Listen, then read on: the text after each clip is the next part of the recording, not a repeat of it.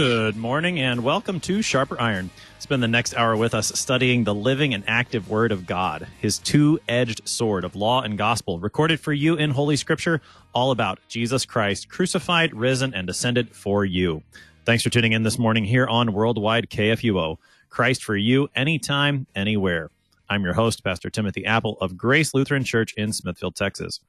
Sharper Iron is underwritten by the Lutheran Church Extension Fund, where your investments help support the work of the Lutheran Church Missouri Synod. Visit lcef.org for more information. On this Tuesday, November 19th, we are studying Amos chapter 8, verses 4 through 6. The Lord has silenced his people at the end of Amos's fourth vision, but through the prophet, the Lord still speaks. The Lord commands his people to hear. He continues to expound upon the sins that are bringing his judgment down upon his people. To help us sharpen our faith in Christ as we study God's Word today, we have with us Pastor Christopher Jackson. I don't know if that's ever happened to you, Pastor Jackson. Pastor Christopher Jackson serves. I think I've heard that once before. Oh, man. Yeah. Pastor Jackson serves at St. John Lutheran Church in Algoma, Wisconsin, and St. Peter Lutheran Church in Forestville, Wisconsin. Pastor Jackson, welcome to Sharper Iron. Thanks for having me on, Pastor Apple. So, Pastor Jackson, let's get started with a little context here in the book of Amos. We're in the middle of Amos's visions, but we've got a bit of an interruption here. Give us some context that'll help us dig into the words we've got today. Yeah, so as you said, we're in the midst of Amos's visions, and we have a little bit of an interruption that gives us a little glimpse into part of what is disturbing Amos so much, and that these visions would come to him, and that he'd be speaking these very, very hard words of law that we see very consistently throughout the book of Amos. We should also note that it comes on the heels of a confrontation between Amos and the priest Amaziah, who shows himself to be a false priest and an apostate priest, where Amaziah completely rejects his ministry, his prophetic ministry, and it's in the wake of this rejection of his ministry that Amos really doubles down. Amaziah says, hey, seer, go, flee away to the land of Judah where you're from and eat bread there and prophesy there, but never again prophesy at Bethel, for it is a king's sanctuary and it is a temple of the kingdom. And Amos, instead of doing as Amaziah said, he doubles down, and instead of fleeing, he really arms himself for a fight to bring God's word of condemnation and God's word of judgment upon Amaziah, upon the king, and really the entire kingdom of Israel. Yeah, that confrontation that the prophet had with Amaziah really shapes the last two chapters of the book of Amos. If anybody should have repented, it would have been the priest. And the fact that he, of all people, won't really then pushes the message of Amos forward into this doubling down, as you said, where he just keeps coming at him. Now it's not only the priests, right? I mean, and just and I know we haven't read the text yet, but as a way of introduction, it seems that the priests aren't going to be primarily in view here, or maybe they are. Who are we going to see Amos come at in the text we've got today? Yeah, I think we actually can maybe see the priests involved here to a degree, and we'll talk about that. But really, Amos has in view the merchants of Israel. You see, Israel, the northern kingdom of Israel, was in a time in which things were going well for them. The king Jeroboam had pushed out their borders. It was a time of wealth. It was a time of prosperity. It was a time of peace for them. But what Amos does is he looks beyond these external appearances, and that's something that we're going to see here as we get into this.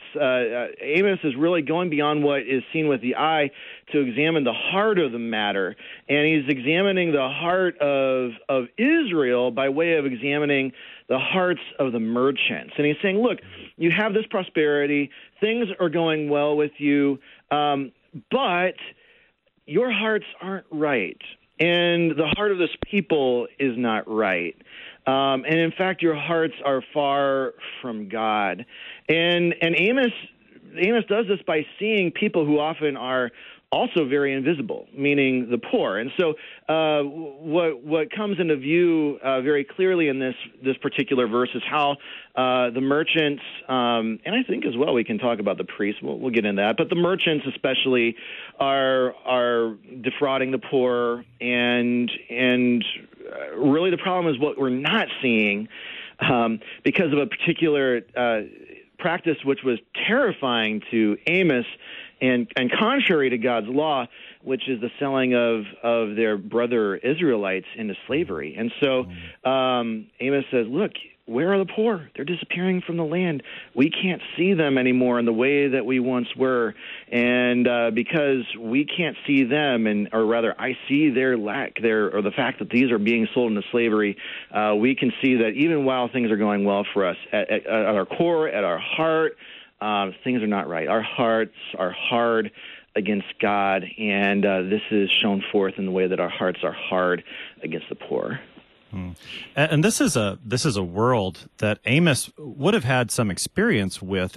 You know, he calls himself a sheep herder from Tekoa in that first verse of the book, and so we've seen his agricultural images come up throughout the book, but that sheep herder is probably more than just the shepherd out on the hill. He would have been engaging in some of these business transactions. And so he's now going to describe to us a world that he's probably seen firsthand, this interaction, these transactions with these merchants. And like you said, he's going to call them out for what's going wrong with them, especially in terms of the way they're treating the poor. So let's go ahead and read the text. We've got Amos chapter 8, verses 4 through 6. Hear this, you who trample on the needy and bring the poor of the land to an end, saying, when will the new moon be over, that we may sell grain, and the Sabbath, that we may offer wheat for sale, that we may make the ephah small and the shekel great, and deal deceitfully with false balances, that we may buy the poor for silver, and the needy for a pair of sandals, and sell the chaff of the wheat. So, Pastor Jackson, there we have it, the text before us. The last vision ended with this silence, and now the prophet continues to speak, though. Listen, hear this. And he calls them out particularly for their, as you've been telling us, their treatment of the poor. What's going on here, Pastor Jackson? Yeah, so he says here this, you who trample on the needy and bring the poor of the land to an end. So here he's talking about, and really to see the fullness of what he's talking about, we actually do need to jump down to verse 6 where he says that we may buy the poor for silver and the needy for a pair of sandals. So what we see going on here is that things had gotten so bad for the poor that their debts had accumulated to such an extent that they were being sold into slavery. And this is really a dire and dark thing that was happening. I mean, this is dire and dark for anyone to sell their fellow human into slavery, but especially for the people of God, because they had explicit commandments regarding this, regarding the treatment of the poor, and also regarding slavery. So, for example, in Deuteronomy chapter 15, it has these words, Deuteronomy chapter 15, verse 1, at the end of every 7 years, so the sabbatical year, you shall grant a release, and this is the manner of the release. Every creditor shall release what he has lent to his neighbor. So, we might see what was happening here, something similar to what happened like in company towns and in old coal villages in the southeast, where you had the merchants and they kept books, and very often the books and the weights and the measures were crooked. We'll get into that in a few minutes. And the debt accumulated to such a degree that there was no way you could get out of it.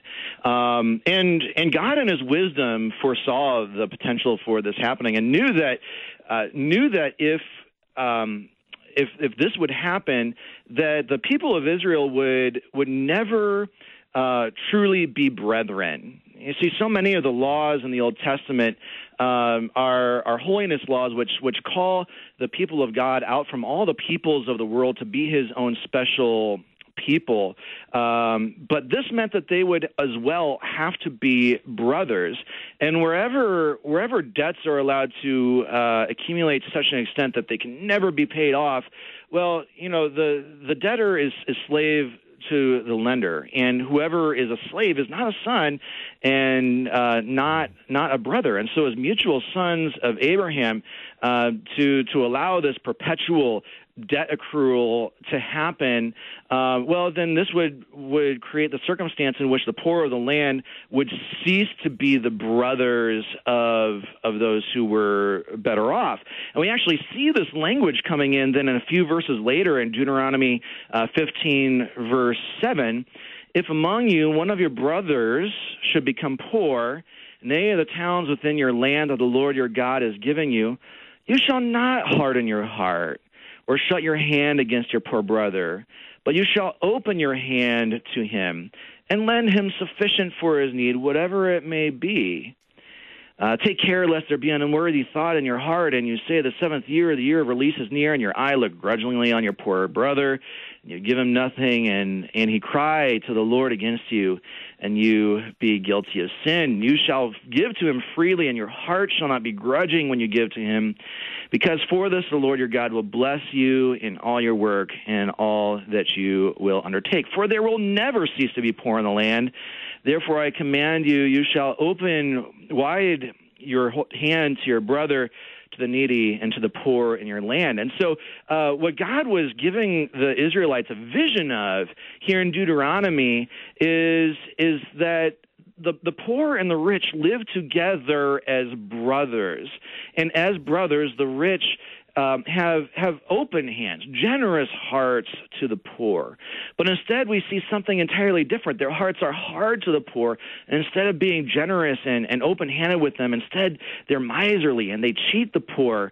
And even when they give and lend on credit, they instead of allowing the sabbatical year, the Sabbath year, to cancel out those debts, instead they are selling their brothers into slavery, which was strictly forbidden in the Old Testament for Hebrews, for Israelites to enslave other Israelites into perpetuity, and most especially not to sell them into slavery to foreigners. And I think that's what we're seeing here, because he's saying, look, you're bringing the poor of the land to an end, exactly what God said not to do in Deuteronomy. Well, how do you bring the poor of the land to an end?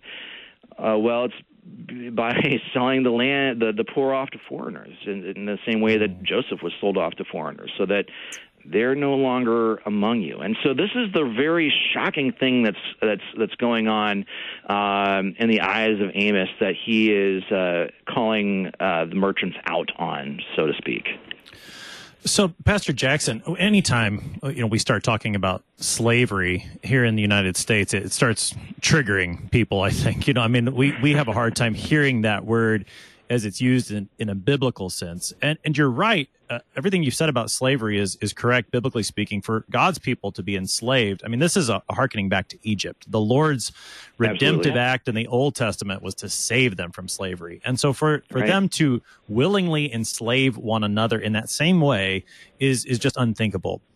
At the same time, though, but at the same time, and we saw this when we studied the book of Exodus previously on Sharper Iron, the Lord does allow his people to, maybe indentured servants is the better way to think about it. And it's there in Deuteronomy 15 as well. There is an allowance for a person, for an Israelite, to sell himself as an indentured servant for the sake of paying off a debt. So, but and with the I mean, you brought up the sabbatical year, and then of course the year of Jubilee every 50th year that these debts are supposed to be canceled, which is being ignored.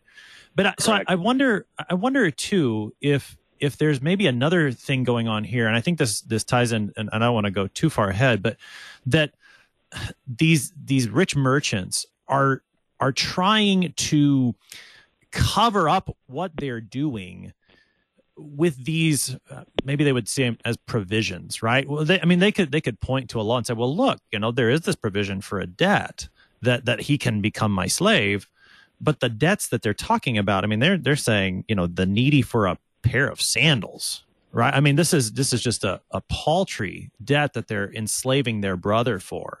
Yeah, I guess yeah, what comes to my mind is that's the ninth commandment and the explanation that we get in the Catechism, that we should fear and love God so that we do not scheme to get our neighbor's inheritance or house, or get it in a way which only appears right. And it seems to me that that's what's going on here. Go ahead, Pastor Jackson. Yeah, and entirely this is what's going on here. And in two ways. So, first of all, this really leads in to verse 5, okay? When will the new moon be over, that we may sell grain, and the Sabbath that we may offer wheat for sale? I actually want to go back to that, but I'm going to pay attention to the second part of verse 5 there, that we may make the ephah small and the shekel great, and deal deceitfully with false balances. And then, as you called our attention to, that we may buy the poor for silver and the needy for a pair of sandals.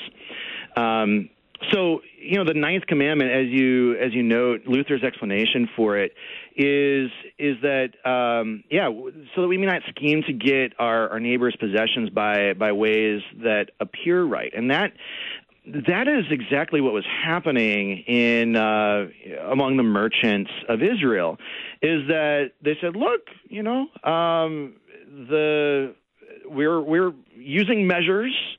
We're not just tossing the grain in and saying what it is. We're using measures, and we're using shekels, and we're using balances. But the means by which they were doing this were false means. So he says that we may make the ephah small. So what Amos saw here was that the merchants were using this unit of measure called an ephah, but like you might imagine something like a measuring cup. And on that measuring cup would be labeled, 1 cup.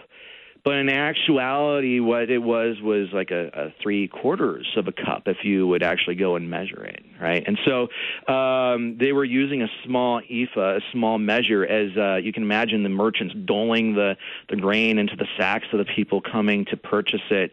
And for every ostensible 1 ephah, they were actually giving 3/4 of an ephah to the people who were coming to purchase. So that was one means that they were using in order to defraud the poor. Which again, how much of a different thing is this from this generous open-handedness that was expected from the people towards the poor? So make the ephah small and the shekel great. So you might agree, for example, that for every ephah of grain, you might give a shekel of silver or something like this. Okay, I don't know exactly what the exchange rates for this would have been at the time, but we'll just use that as an example. And so the way that they would measure out these shekels of silver and so on is that there would be a balance, and then the merchants would have a weight that would be like 1 shekel, and so you'd put the shekel of a weighted shekel on one side of the balance, and then say if you're trading it for silver, then the individual who was paying silver for that wheat would place that shekel of or place that amount of silver on the other side, and when it balanced, they knew that everything was right. Well, what was going on was that they were, while they were making the ephah small, they were making their shekel weights heavy, and so for every, say the exchange was 1 shekel of silver for 1 ephah of grain, instead what would happen is that the people, as they would put their shekels of silver on there, it actually end up being maybe like, say, 1 1/4 shekels. Something, a small difference that may not be perceptible to the eye, but when accumulated would make a very big difference to the merchants. So you have something equivalent to what's happening here, where the people are paying for 1 ephah of grain, but instead getting 3/4, and instead of paying 1 shekel, they're paying 1 1/4. something like that. And then there was this third way that the merchants were defrauding the poor, and they were using false balances. So there might be a balance that has some sort of mechanism by which it's able to cast the transaction to the favor of the merchant. And so, the merchants could say, look, we're doing, the people know what they're getting. We're using balances, we're using measures, and it all appeared right. It all appeared good. But really this was a scheme by which they could accumulate more money, defraud the poor. And then as well, you mentioned selling the poor for silver and the needy for a pair of sandals. There was provision that people sell themselves into indentured slavery to pay off a debt. But certainly that command was not given with a view that such a paltry debt would cause this to happen. And then as well, the idea that these individuals being sold off so that they're no longer in the land, apparently sold off to foreigners, this would preclude the opportunity for these individuals benefiting from the sabbatical year and the freedom from slavery, from indentured servitude that was part of God's hand, part of God's plan. So that's one part of the ninth commandment. I'd actually like to get to the second part, because I think that this is even more more to the heart of the matter, kind of a pun way of speaking here. I find let me just interrupt you briefly, just because I think we're coming close to the break, and so I want to stick with this theme of what they're doing to the poor before we really dig into what else is going on in verse 5. Because as you said, I really think we're kind of treating this text outward in, and I think that's the way the text sets it up for us. But so what they're doing to the poor, they're cheating people every which way. So Absolutely. So their balances are off. They're making the ephah small, so people are not getting as much as they think they are buying. They're making the shekel great. They're paying too much for that smaller amount. And then they're at the bottom, the very last phrase of verse 6, they're selling the chaff of the wheat. They're actually not giving them quality product either. They're mixing in the stuff you don't really want to buy when you're buying grain. So every which way they're cheating the poor. And so as we think about that on this side of the break, Pastor Jackson, before we move into that, really the heart of the text, give us a bit of application on this side of the break for us today. What do we need to, because this is a hard matter, I think, for us. We like to spiritualize these things, I think, when it comes to how we treat the poor. But I don't think Amos allows us to do that. No. And this is, I think that this is probably a very hard, I think this is a very hard thing for good, I know that not every listener is Lutheran, but I think this is a very hard thing for good and industrious, German background Lutherans to hear, because this is not something that we particularly, this would not be at the top of our minds. But I want to make clear that Amos really considers this to be a type of sin which is just utterly egregious, because if we go back to 2 verse 7, where he's setting up this entire judgment on Israel, we actually have the first instance of this use of this term, trample the head of the poor into the dust of the earth. So he says, for 3 transgressions of Israel and for 4 I will not revoke the punishment, because they sell the righteous for silver and the needy for a pair of sandals, those who trample the head of the poor into the dust of the earth and turn aside the way of the afflicted. A man and his father go into the same girl, so that my holy name is profaned. And that seems like it's sort of an odd juxtaposition, that on the one hand he's talking about these economic sins, and then he goes on to talk about talks about this sexual sin. But I think that odd juxtaposition is really intentional, because that idea of a man and a father going into the same girl is really just, it strikes at your heart, and it's utterly reprehensible. And what Amos is saying, look, this defrauding of the poor should be just as reprehensible to you as this terrible sin covered in the sixth commandment. So in the same way as the seventh commandment, ninth commandment, violations of this ought to be reprehensible to you. And this is hard for us to hear in our time because much like in the time of Amos, we live in a time of peace and a time of prosperity. And I think Amos would really have us to examine our hearts and also our actions with regards to how we treat the poor and our own economic sins. You're listening to Sharper Iron here on Worldwide KFUO. We're looking at Amos chapter 8, verses 4 through 6. We're going to take a short break, but we will be right back. Please stick around.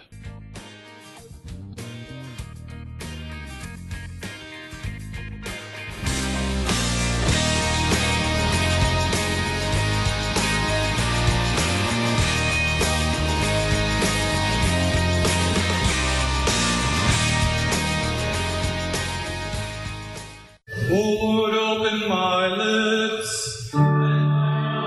Daily Chapel serves those who serve the Lord to be receivers of the Word and to remember where our true help is found. Hear God's Word read, preached, confessed, and sung in the broadcast of Daily Chapel from the LCMS International Center in St. Louis, weekdays at 10 a.m. on KFUO.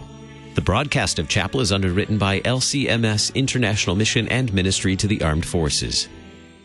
Since 1978, Lutheran Church Extension Fund has had the humble privilege of supporting Lutheran Church Missouri Synod ministries and her workers. Thanks to faithful investors, LCEF has provided thousands of church workers, congregations, schools, and organizations with the low-cost loans and resources they need to reach more people with the saving name of Christ. To learn more, visit lcef.org or call 800-843-5233, 800-843-5233. Welcome back to Sharper Iron on this Tuesday, November 19th. We are looking at Amos chapter 8, verses 4 through 6, with Pastor Christopher Jackson of St. John Lutheran Church in Algoma, Wisconsin, and St. Peter Lutheran Church in Forestville, Wisconsin. Pastor Jackson, prior to the break, we were looking at this outward shell that Amos has here in these verses of how the people are mistreating the poor of the land. They're doing it in ways that appear right, but they just over and over again are taking advantage of the poor. And worst of all, this matter of slavery that's coming up, they're basically extinguishing the poor of the land.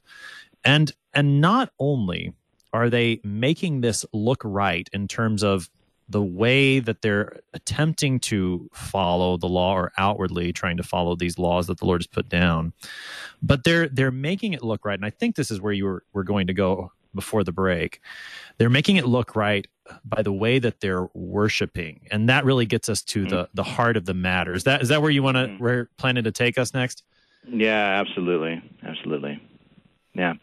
So, you rightly mentioned and brought up, and I think that's exactly right, that the ninth commandment is entirely in view here, where, these individuals are scheming to get their neighbor's possessions in a way that looks right. But the thing about the ninth and the 10th commandment that I find really challenging is that these are commandments which get to the heart, right? So it's not just about scheming, but it's also about, are we content with what we have? And are we jealous after what others have? And jealousy is not only like an upward thing. It's not only like looking up to the rich and saying, I want what they have, but it's also being jealous for what others are, what is rightfully belonging to others, even if it's the paltry possessions of the poor. And so this is what I find so challenging about the ninth and 10th commandment is that even if I can say, yeah, I am upright and righteous outwardly, there is not a single person on earth that is not touched by the ninth and the 10th commandment. There's not a single person on earth that, if they're honest, can see that their hearts are right. And this is where Amos is really bringing us, and kind of I think maybe a tricky kind of way, because he buries it in the middle of this saying. But the fact that he buries it once again shows us that it's at the heart of what he's saying. It's at the center of what he's saying, in the same way that our hearts are at the center of who we are. And it's with these words in verse 5 When will the new moon be over, that we may sell grain, and the Sabbath, that we may offer wheat for sale? So this threw me for a loop when I first read it, because immediately my mind went to like what Nehemiah was talking about in his book, where people were just not observing the Sabbath. I mean, they were engaging in market activities on the Sabbath. But it really took a little bit of digging to come to realize that's not what Amos has in mind at all. These merchants are, in fact, observing the Sabbath. They are, in fact, observing the new moon festivals, which were appointed in the Old Testament as well. And but they're observing them only in external ways. They're going through the motions, but their hearts are not in it. And Amos challenges us to see that it's this hard-heartedness towards God, which is really at the root of the hard-heartedness that we see towards the people around. And you brought up Pharaoh earlier, and that's exactly right. Pharaoh is sort of always looms in the background of the Old Testament as sort of the prototype or the ultimate example of wickedness. So he's got a hard heart towards God, and he has a hard heart towards the people as well, so that he enslaves the people of Israel. And Amos is challenging these merchants to see how they've become like Pharaoh, that they are hard-hearted towards God. They're worshiping him in outward ways, but they're not worshiping him in spirit and in truth. And that's really that's really where generosity for the poor and so on comes from, is gratitude towards God, and generosity towards God, as we recall how he has been generous to us. So, I mean, similar to what Jesus says to the Pharisees, and he's quoting, I believe, from the prophet Isaiah, that they're honoring me with their lips, but their hearts are far from me. Yeah. That's what Amos is getting at here in verse 5, right? Yes. So, he's certainly, Isaiah, who's writing really in the same, sort of circumstances. He says, because this people draw near with their mouth and honor me with their lips, while their hearts are from me, and their fear of me is a commandment taught by men. And so, once again, I think that we can see how this harkens back to this confrontation with Amaziah, right? So you remember Amaziah says, never again shall you prophesy at Bethel, for it is the king's sanctuary, and it is a temple of the kingdom.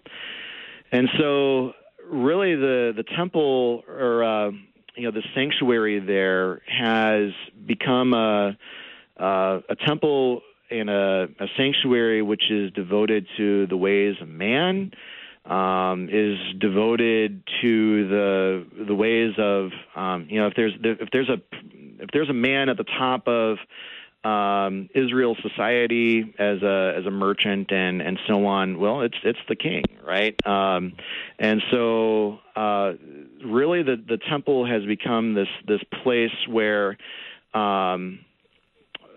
this place that is devoted to the ways of man, and this self regard, rather than devoted to the ways of God.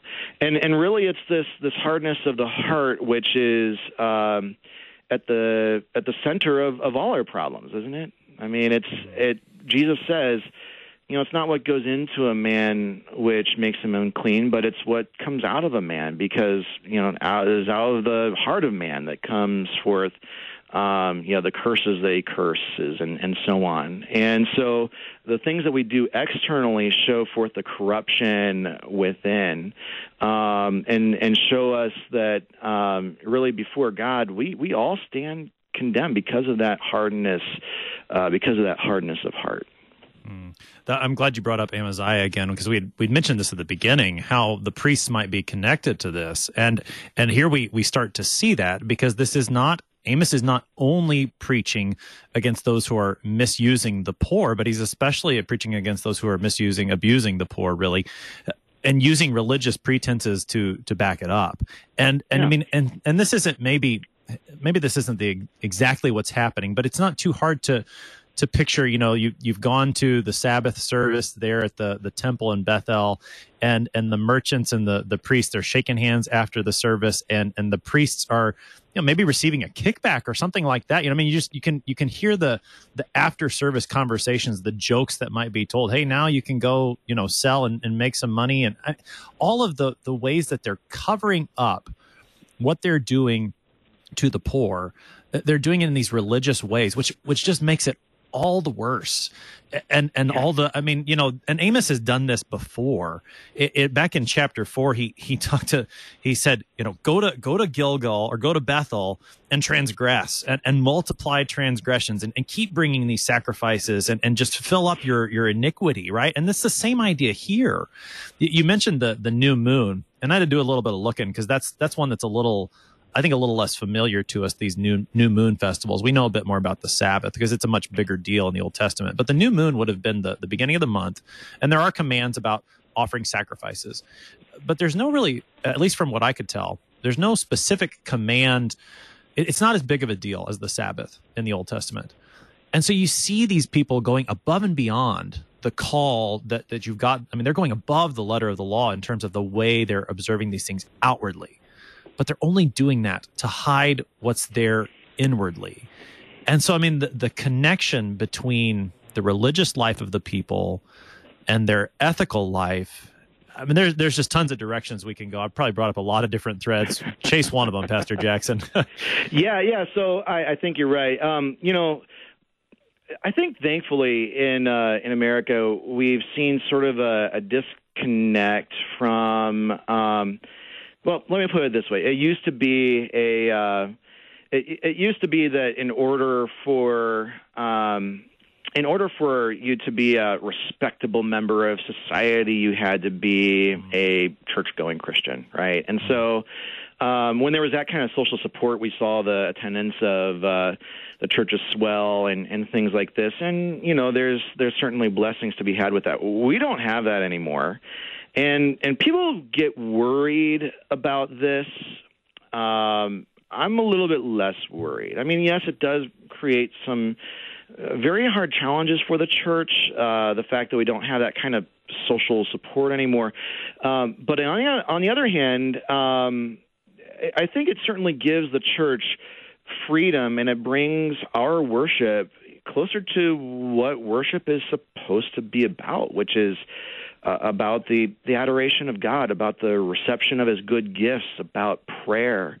And so, yeah, I think that we can see something of that where there's kind of this religious cover given to these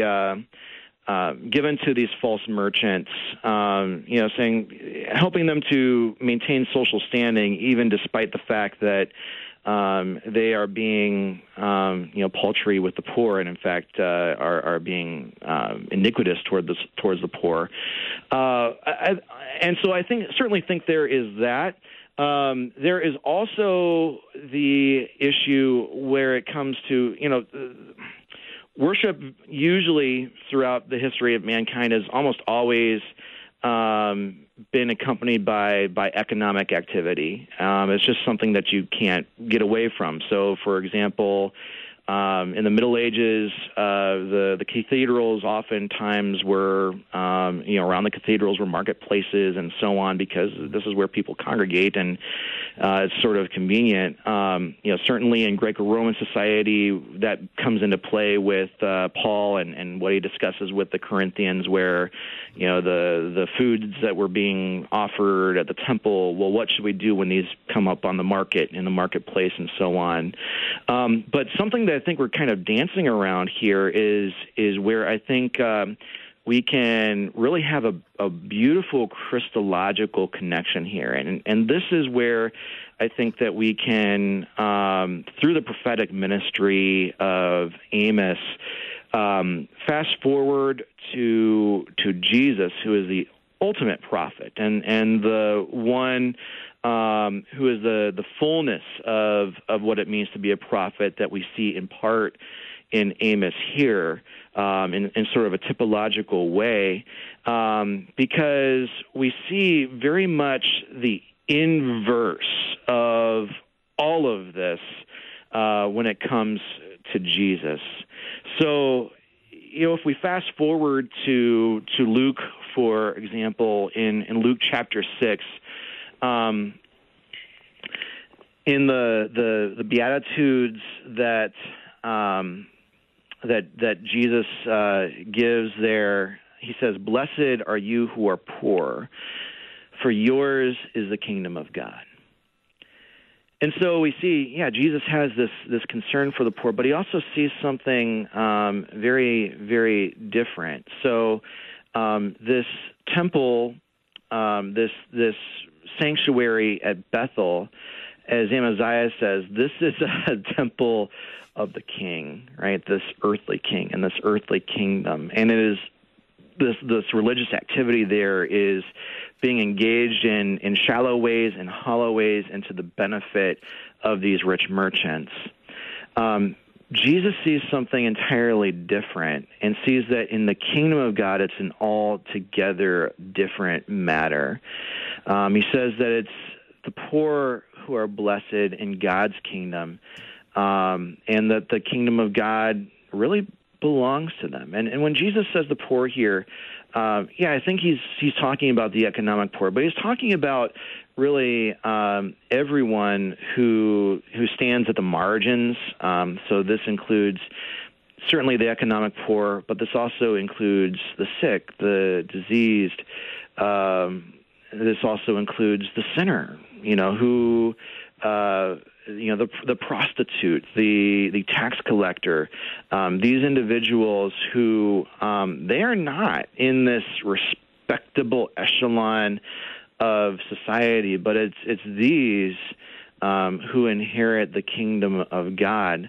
And then we can also fast forward as well in Luke to Luke chapter 21, where Jesus, not Luke chapter 21, but as well the cleansing. Luke chapter 21, the widow's offering, because we have a very similar kind of thing here. Jesus says, "Beware the scribes who like to walk around in long robes and love greetings in the marketplaces and the best seats in the synagogues and the places of honor at feasts, who devour widows' houses, and for a pretense." So again, this outward kind of religiosity, "for a pretense make long prayers. They will receive the greater condemnation." And then he goes on with this observing the widow's mite, the widow's offering. And he says, "Truly I tell you, this poor widow has put in more than all of them." Now, what was going on there? This widow, this poor woman, her heart, right? Out of her poverty, she put in all she had to live on. So she's giving this paltry sum, but this displays an attitude of the heart, which is an attitude of trust to God. And then finally, we can also talk about the cleansing of the temple, where Jesus looks at this economic activity happening in the temple, and he sees that instead of the temple being a place of prayer for all peoples, instead it has become a den of robbers. And so therefore he becomes angry, and he cleanses it and drives out the money changers and those selling livestock and so on. And so really I think it's not a hard reach at all here to see these themes that Amos is bringing up, to see these concerns that Amos has, and seeing how Jesus is, that these reflect who Jesus was and what he came to do.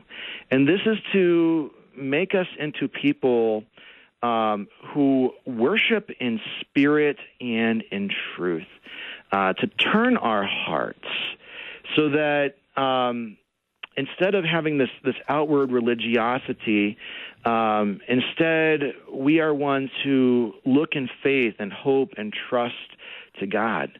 Jesus has accomplished this through his open-handed generosity to we who are poor sinners.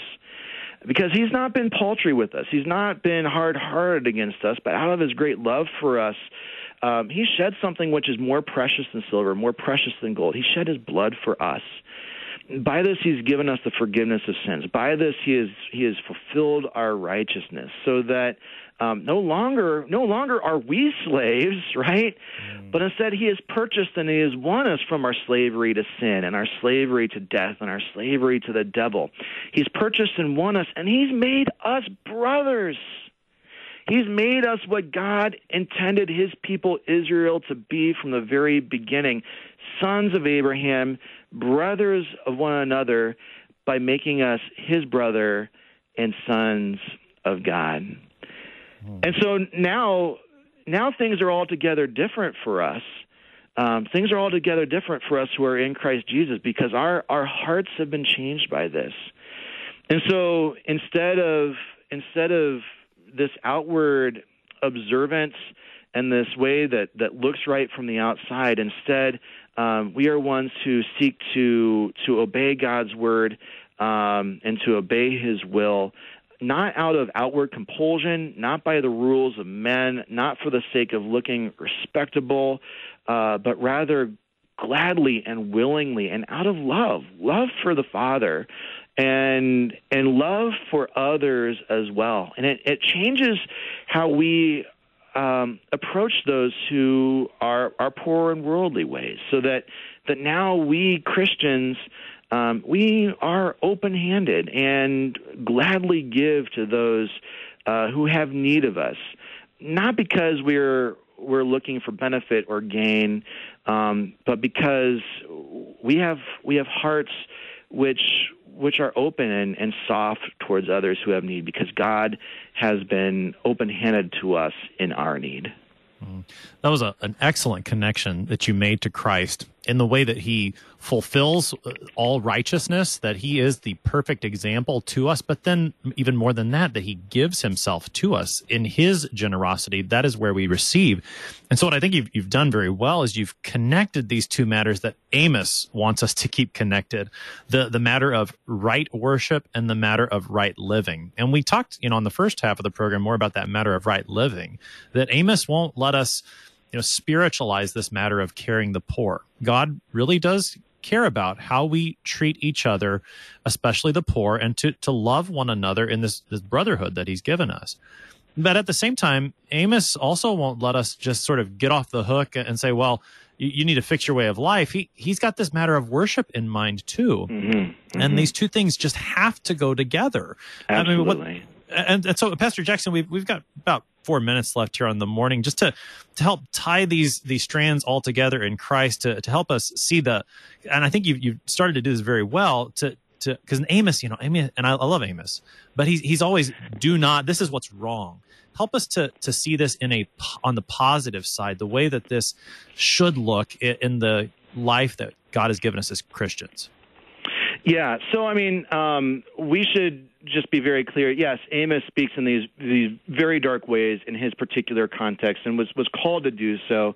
But as you've noted with some of your other guests, it does end in chapter 9, where we get this very different we get this very different vision of what the people of God will be, where there's just this incredible abundance, and such an abundance that if you have that abundance, well, certainly, you're not going to be, hard-hearted or paltry with those who are around you that need your blessing and your generosity, and I think it really gives us a vision of the time to come, when Jesus comes in power and might and glory and gives us all things.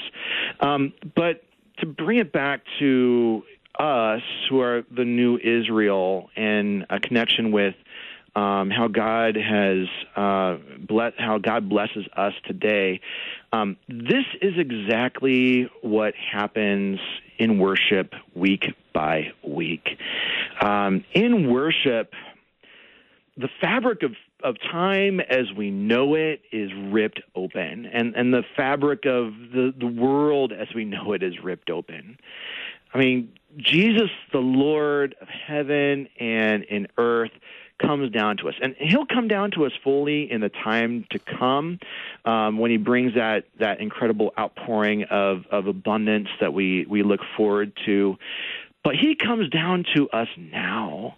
He comes to us through holy absolution as he declares us free from our sins. He comes to us in his word as he unfolds before us the message and the plan of salvation and how this applies to us through his cross.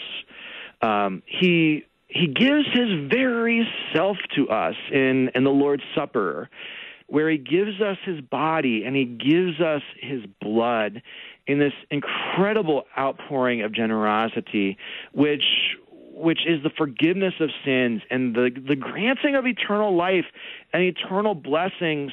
And so really the end times, the eschaton, the last day, when we go to church, that's what we are encountering in a nascent way. Jesus is there, and the end times have come to us there. And so this is why, yes, worship and our ethical status, the way that we live, cannot be disconnected, because you cannot leave. If you are a person of faith, you cannot leave from Sunday morning worship, where word and sacrament is given you, the same person. You will be changed. Your heart will be softened and conform more and more to the heart of Christ, so that we are empowered and led forth in these ways of generosity and love. And I think that, really this bears out. I mean, we can see this. People say that you hear some people say that the Christian life, the good Christian life, looks no different than the unbeliever. I don't believe that. I believe that the Christian life is distinctive, is different, and one of the ways that we see this is the way that God, through renewing our hearts, also renews our life and our conduct towards others who God has called us to be agents of love towards. Pastor Christopher Jackson is the pastor at St. John Lutheran Church in Algoma, Wisconsin, and St. Peter Lutheran Church in Forestville, Wisconsin, helping us this morning with Amos chapter 8, verses 4 through 6. I'm your host here on Sharper Iron, Pastor Timothy Apple of Grace Lutheran Church in Smithville, Texas. Thanks for listening this morning. Talk to you again tomorrow.